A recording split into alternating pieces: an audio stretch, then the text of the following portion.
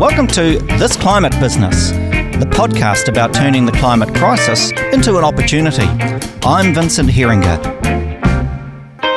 Every week, I talk to entrepreneurs, investors, and experts about what they're doing to solve the climate crisis and get New Zealand down to zero emissions by 2050 or sooner. This Climate Business is brought to you by Podcasts New Zealand. Craigmore Sustainables is the only New Zealand land manager that operates at scale in each of the three core primary sectors: horticulture, dairy farming and forestry. It also claims to be a leader in sustainable practices, seeking to become carbon neutral in some of its dairy and kiwi fruit operations, employing local owner-operators and finding innovative ways to reduce environmental impact. The co-founder, Forbes Elworthy, is the fourth generation of Elworthys to own Craigmore Station, one of Canterbury's largest sheep and beef farms. He has big shoes to fill. His father, Sir Peter Elworthy, led federated farmers during the turbulent economic reforms of the 1980s. He was also on the board of the Reserve Bank and was a founder of the Sustainability Council, which successfully opposed the release of genetically modified organisms in New Zealand. Farming and a love for the land are clearly still in Forbes' blood. But what does that mean in the 21st century? And how can New Zealand farmers balance the need for productivity with sustainability? Forbes Elworthy, welcome to This Climate Business.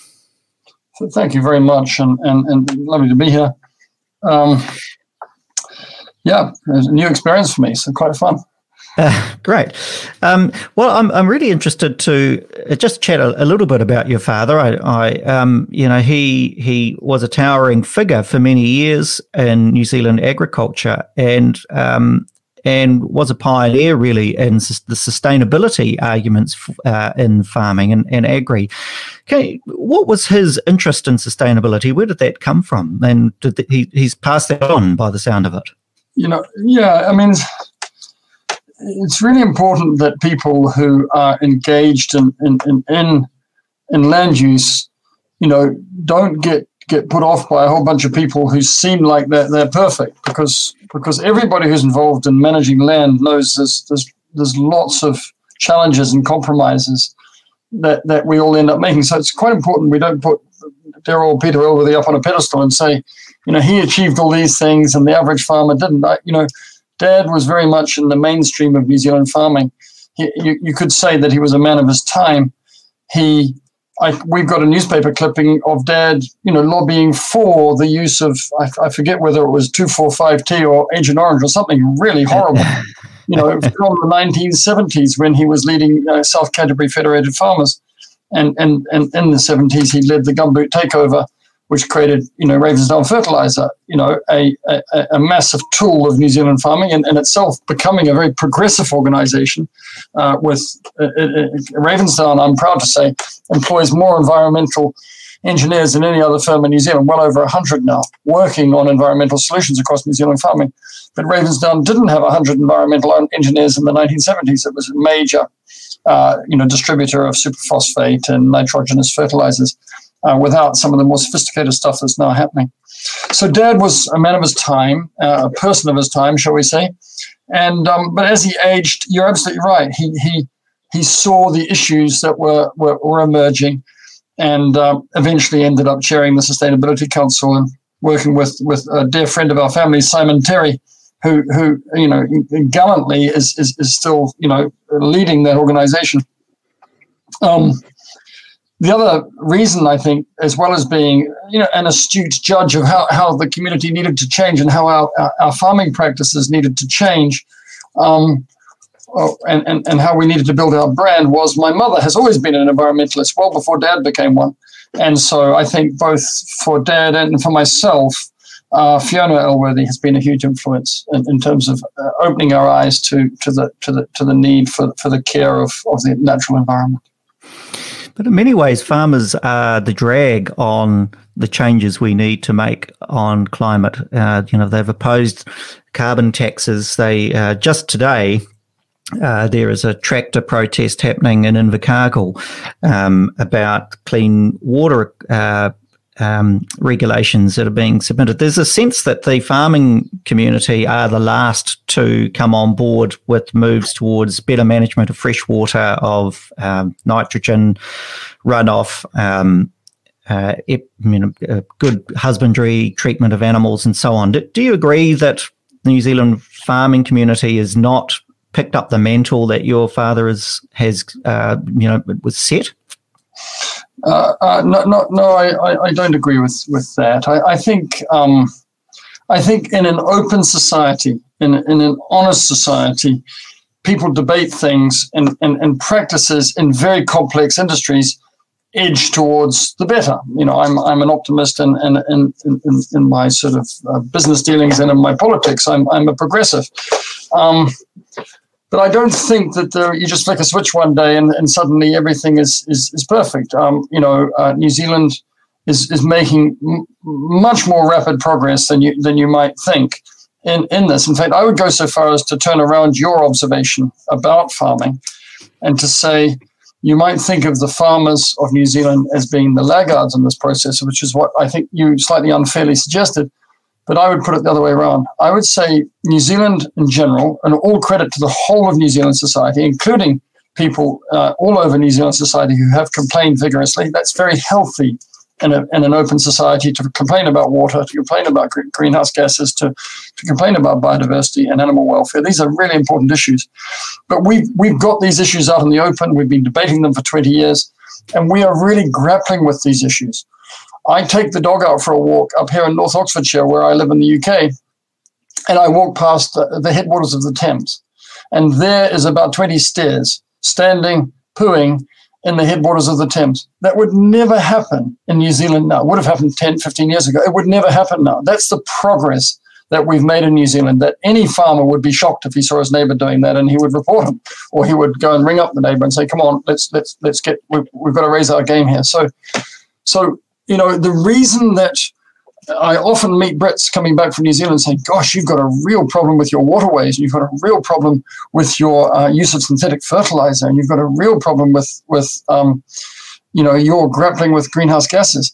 And I always say to them, oh, your farming industry doesn't? And he says, no, I've never heard anything about that. Yeah. What does that tell you? What does that tell you about what New Zealand's doing to grapple with these issues and get on with them? And I'm live in two countries, and there could not be a clearer contrast as to which of those countries is the whole of New Zealand society, including the farmers, is grappling with this. So no, I do not agree with your characterization. I think we've made a huge amount of progress, but we've got a long way to go. One of the practices that does get a lot of criticism has been the intensification of dairy, particularly dairy, in parts of South Island that really shouldn't be doing dairy. And I'm thinking parts of Canterbury, parts of Central Otago, Taieri Plains, and so on, which require a huge amount of irrigation to sustain that level of dairy. Do you agree that there are parts of New Zealand that really shouldn't be doing dairy? And I'm guessing that part of your portfolio includes dairy farms in those parts of New Zealand. Yeah, I was brought up on a dryland farm where we would, South Canterbury still today will suffer a drought, on average every 3 years. And with climate change, it's probably going to be every second year. And we now have it used to be a 1 in 30-year chance of having a drought 2 years in a row. According to NIWA, it's now a chance of having a drought 2 years in a row is every 10 years. And it's for those people listening to this call who are involved in farming, it's the drought 2 years in a row that really gets you, because you use up all your stores of your reserves. Now, a drought might mean to somebody at beef and lamb, it might mean economic consequences, but to a livestock farmer, and a cropping farmer, but especially to a livestock farmer, a drought means huge suffering. A drought is we're in care of these animals, and these animals are not able to be fed. And so I came quite late in my career to irrigated farming, but I must say it has been an absolute joy to be involved in irrigated farming. We look after the animals much better. The animal welfare is so much better. We look after our staff better because we're not going through these cycles of extreme exposure to the climate. So I must say I've really enjoyed being involved in irrigated farming. I think there are some parts of the foothills and high country that should probably not have irrigation on them, and I think we're discovering that now. But I really think that we have a wonderful opportunity in New Zealand to use water with which we have an abundance to improve farming systems, and absolutely we need to look after the soils. But we're going to talk about soils, I think, a little bit later on in this podcast. But I would say look after the soils. But if you have the privilege of having access to some of God's water on your farm, I think you would use it. It's a wonderful asset. How do you reconcile that with your views, which you've written about, and I know that you articulate very well this right crop, right farming for the right land, for the right conditions. And you've talked, for instance, about apples are best grown in Hawke's Bay, kiwi fruit are best grown in Bay of Plenty in Northland, and yet we are forcing land, particularly in those places I've just mentioned, to sustain a kind of farming that really the environment is not suitable for. I don't know. Can you tell me why you think the environment's not suitable for that? I really don't know where you're coming from. Okay. Well, wouldn't you think that having to irrigate at scale would imply that area is then not suitable for the kind of farming that requires such heavy use of water?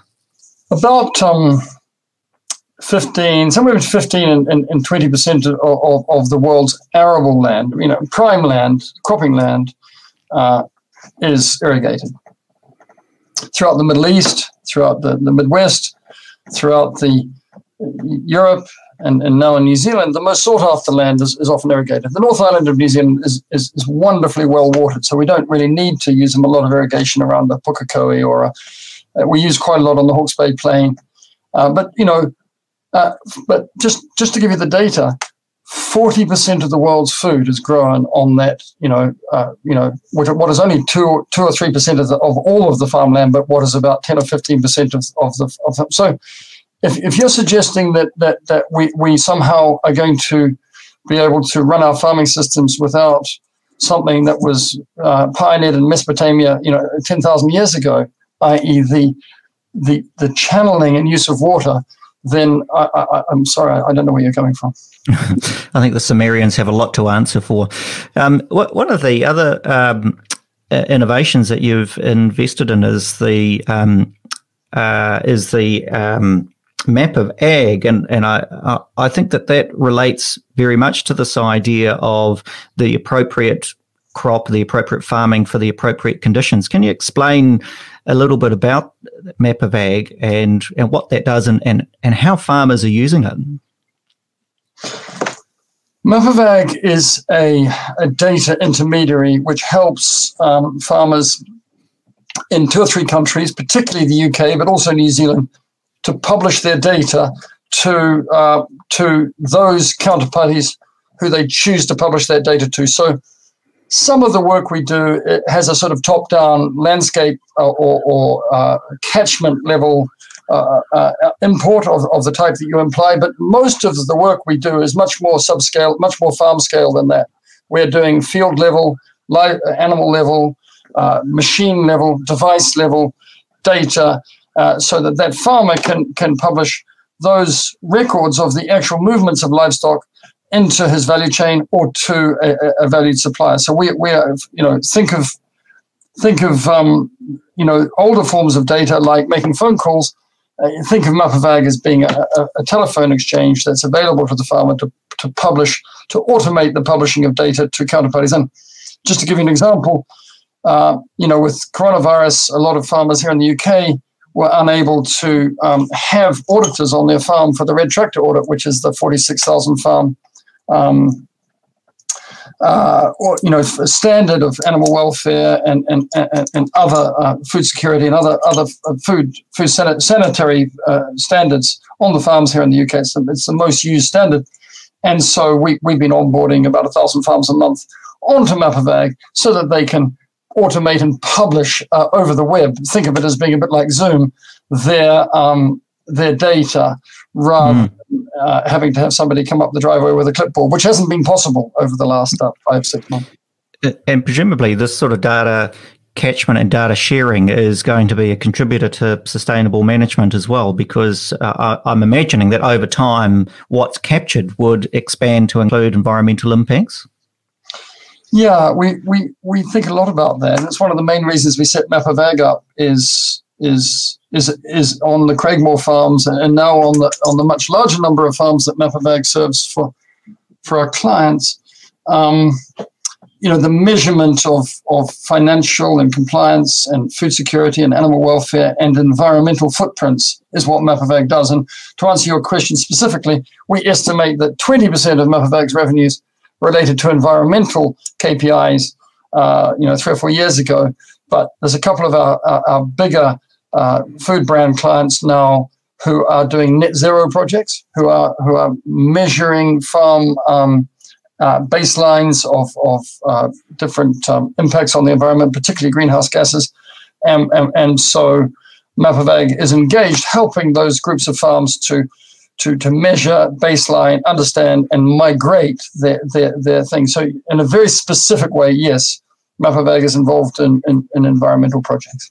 Yeah, I think that data capture and data sharing is going to be a real key for improving sustainability management. I was interested, I don't know if you saw, but only just yesterday or day before, Beef and Lamb have released a report measuring the carbon sequestration capability of beef and lamb, sheep, basically dry stock farms, on account of having 17% of New Zealand's forestry, native forestry, is on beef and lamb property, and the data is pretty good. It's not as good as it could be, but it seems that on some measures, depending on how you count it, it could be that sheep and beef farming is already carbon neutral if you include the sequestration ability of that forestry that's on farmers' land.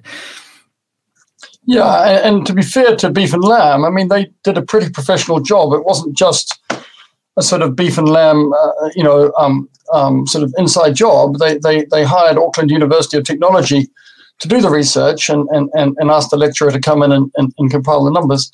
I think it was a good piece of research, and it's a good illustration of exactly the sort of environmental footprinting and environmental sort of debate and thinking that we as a community are doing in New Zealand that I'm so proud of, that we talked about right at the beginning. Well, as it happens, we could do a little advert, because I'm talking to the two scientists that did that report next week on this show. So right. Stand by. Let's talk about forestry. You're unusual in the sense that at least a third of your portfolio now is dedicated to forestry. Tell us about why you have done that, and just explain the portfolio and your rationale. When Mark Cox and I decided to get a little bit beyond our own farms and raise investor money and invest in New Zealand land use, or what you might now call natural capital, starting in 2009, one of the first opportunities that was sitting there was carbon forestry. We just could see that as farmers ourselves, and the ability to understand the type of land that should be kept for farming, and a lot of land should be kept for farming, but also the type of land that is extremely marginal for farming, that can be used in a very worthwhile way for forestry. We thought it played to our skill sets, and we've thoroughly enjoyed getting involved in trying to sensitively and sensibly bring mixed land use systems to particularly the North Island, where there's a lot of this former volcanic soils that in some cases quite sensitive, and that in some cases are much happier under trees than under hooves. What kind of trees are they? Mostly exotics, mostly pine? Mostly exotics, a variety of exotics, particularly Pinus radiata. Yeah.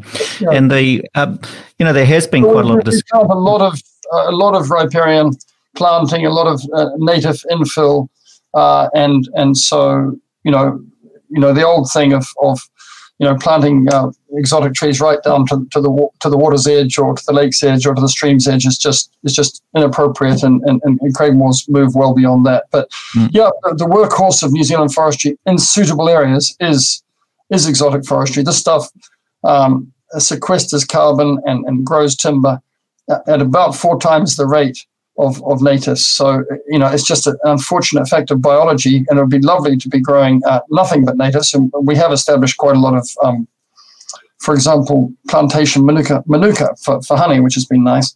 But, the facts of biology do speak to the exotics. Forestry, like many aspects of farming, has got its own issues and discussion points. There has been a movement, I'm sure you're aware of it, called 50 Shades of Green, that is concerned about displacement of arable land and good farming land for what they would call unproductive farming, carbon farming, with a subsequent loss of jobs and a hollowing out of rural communities. Do you have any sympathy for that view, and do you have a response? Yeah, I have a lot of sympathy for that view, and we've got a lot of friends.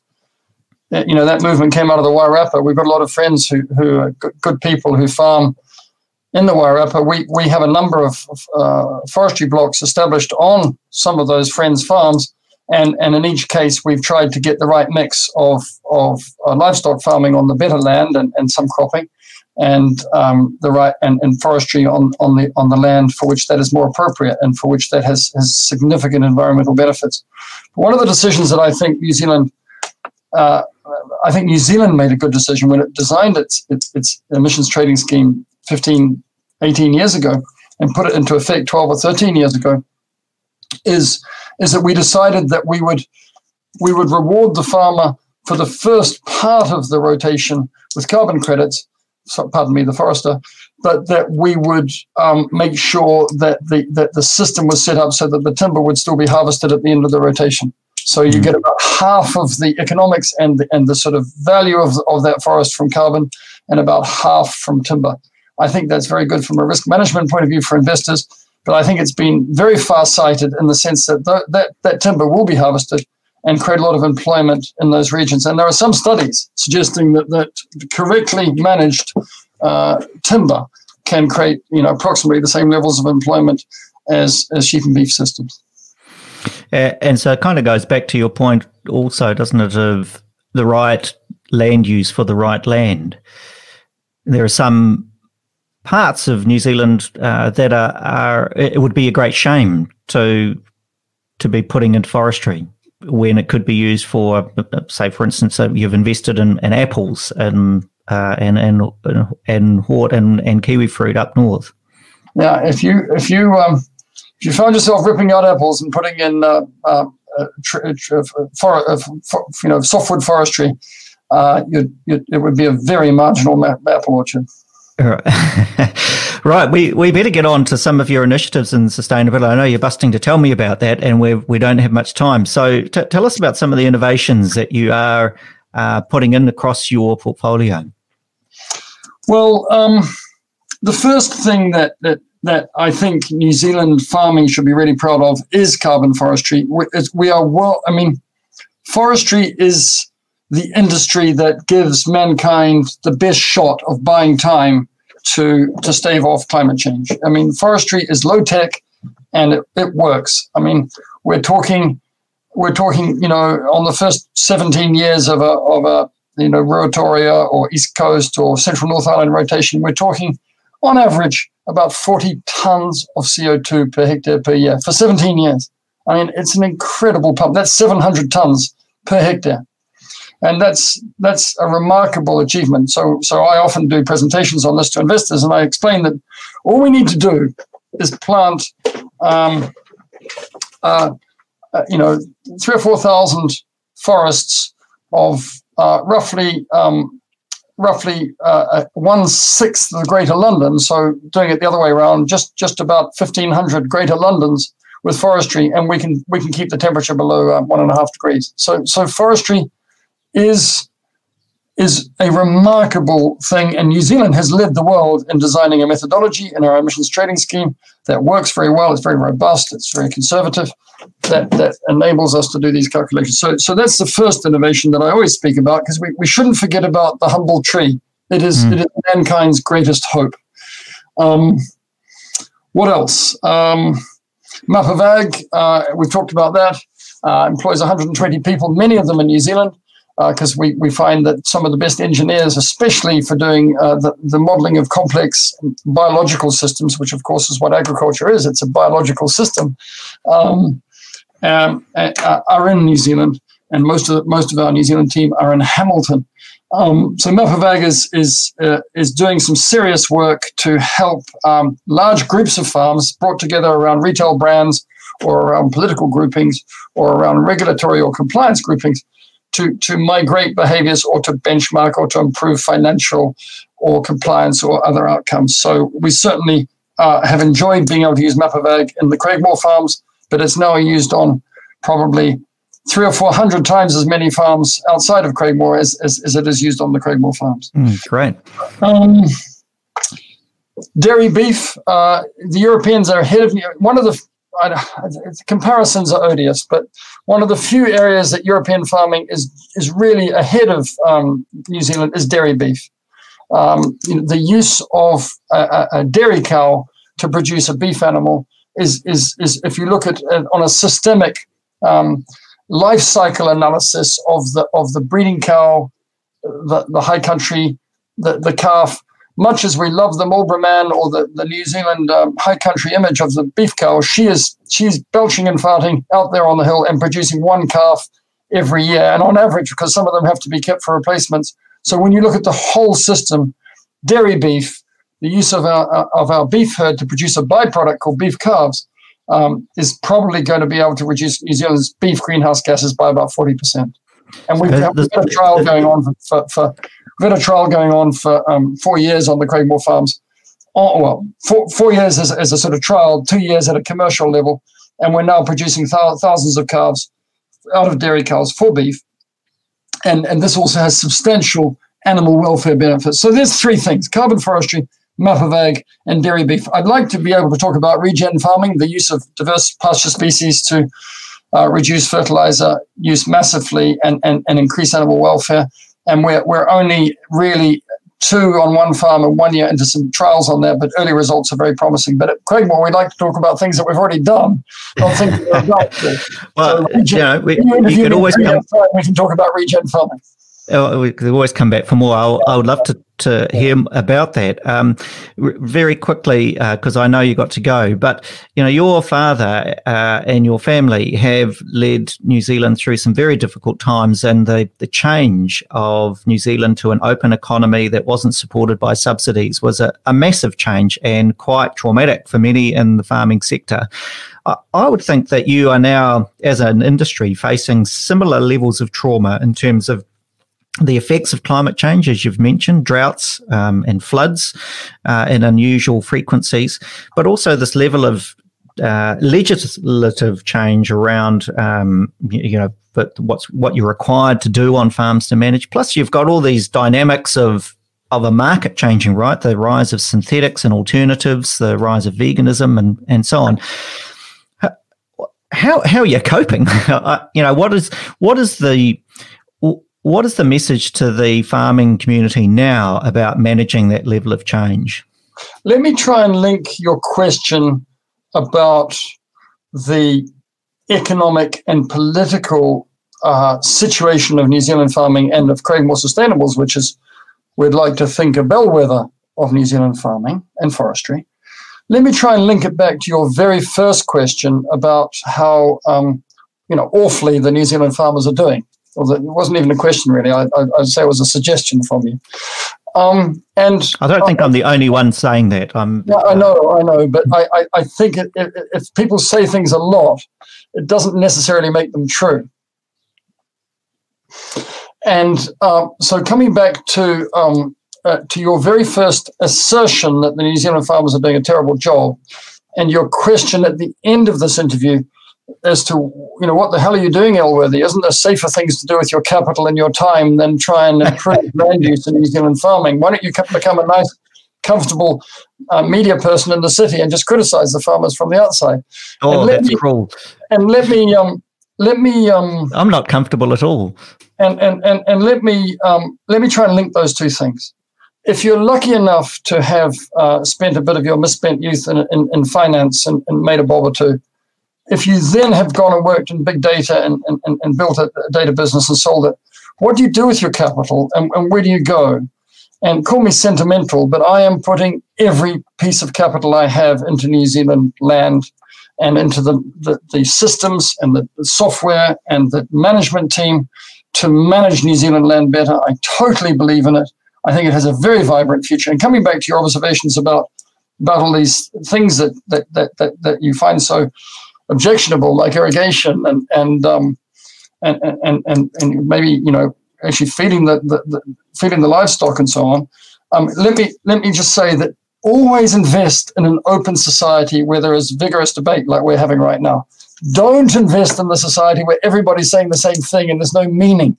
And I think New Zealand has a really healthy, and you're part of it, a really healthy, self-critical attitude to how to deal with coronavirus, how to deal with nitrates, how to deal with greenhouse gases. And so keep up the good work. You're right to challenge the farmer, but the farmer is right to say, well, actually, in my view, and I'm very involved in this. I look at farms all around the world via Map of Ag and forestry. I really think we are building together, you and I, from our different perspectives, an absolutely world-class land use industry in New Zealand. Well, my children haven't quite turned me to veganism yet, although they're trying very hard. But what's the message that New Zealand can tell the world then about the state of our farming and the state of our farm products? Well, it's just that. This isn't. We're not going to do some sort of weird greenwashing. This is the vigorous debate we're having. These are the things we're doing. The Europeans introduced a whole lot of nitrate restrictions back in the 90s, and it was very admirable, and they were well ahead of New Zealand at that point. But when I go on farm here in Europe and I go on farm in New Zealand, I can tell you we are really making progress, and it's partly because of an open society which vigorously debates these issues. Well, Forbes Elworthy, thanks for joining us. It's late in the UK now, and I know you've got other things to do. I do want to get you back to argue the toss a little more, but also to hear about your experiments in regenerative farming, which obviously is all the shiz amongst environmental circles at the moment. We're just working with a university to specify some measurements of the results on some comparative trials on some Craigbore farms. But I can't say anything more at this point because, as I say, at Craigbore we like to do things and then talk about them. Great. Thanks for joining us. We will speak to you again. All the best with your projects in the months ahead. Thanks so much. Thanks for listening to This Climate Business. I hope you enjoyed the program. There are more episodes as well as notes and blogs on our website, thisclimatebusiness.com. I'm Vincent Heringer, and if you know someone who deserves to be interviewed on our show, email me, vincent@thisclimatebusiness.com, or find me on Twitter, vheringer. That's 2 E's, 1 R. Meanwhile, I'll be back same time next week. E noho rā.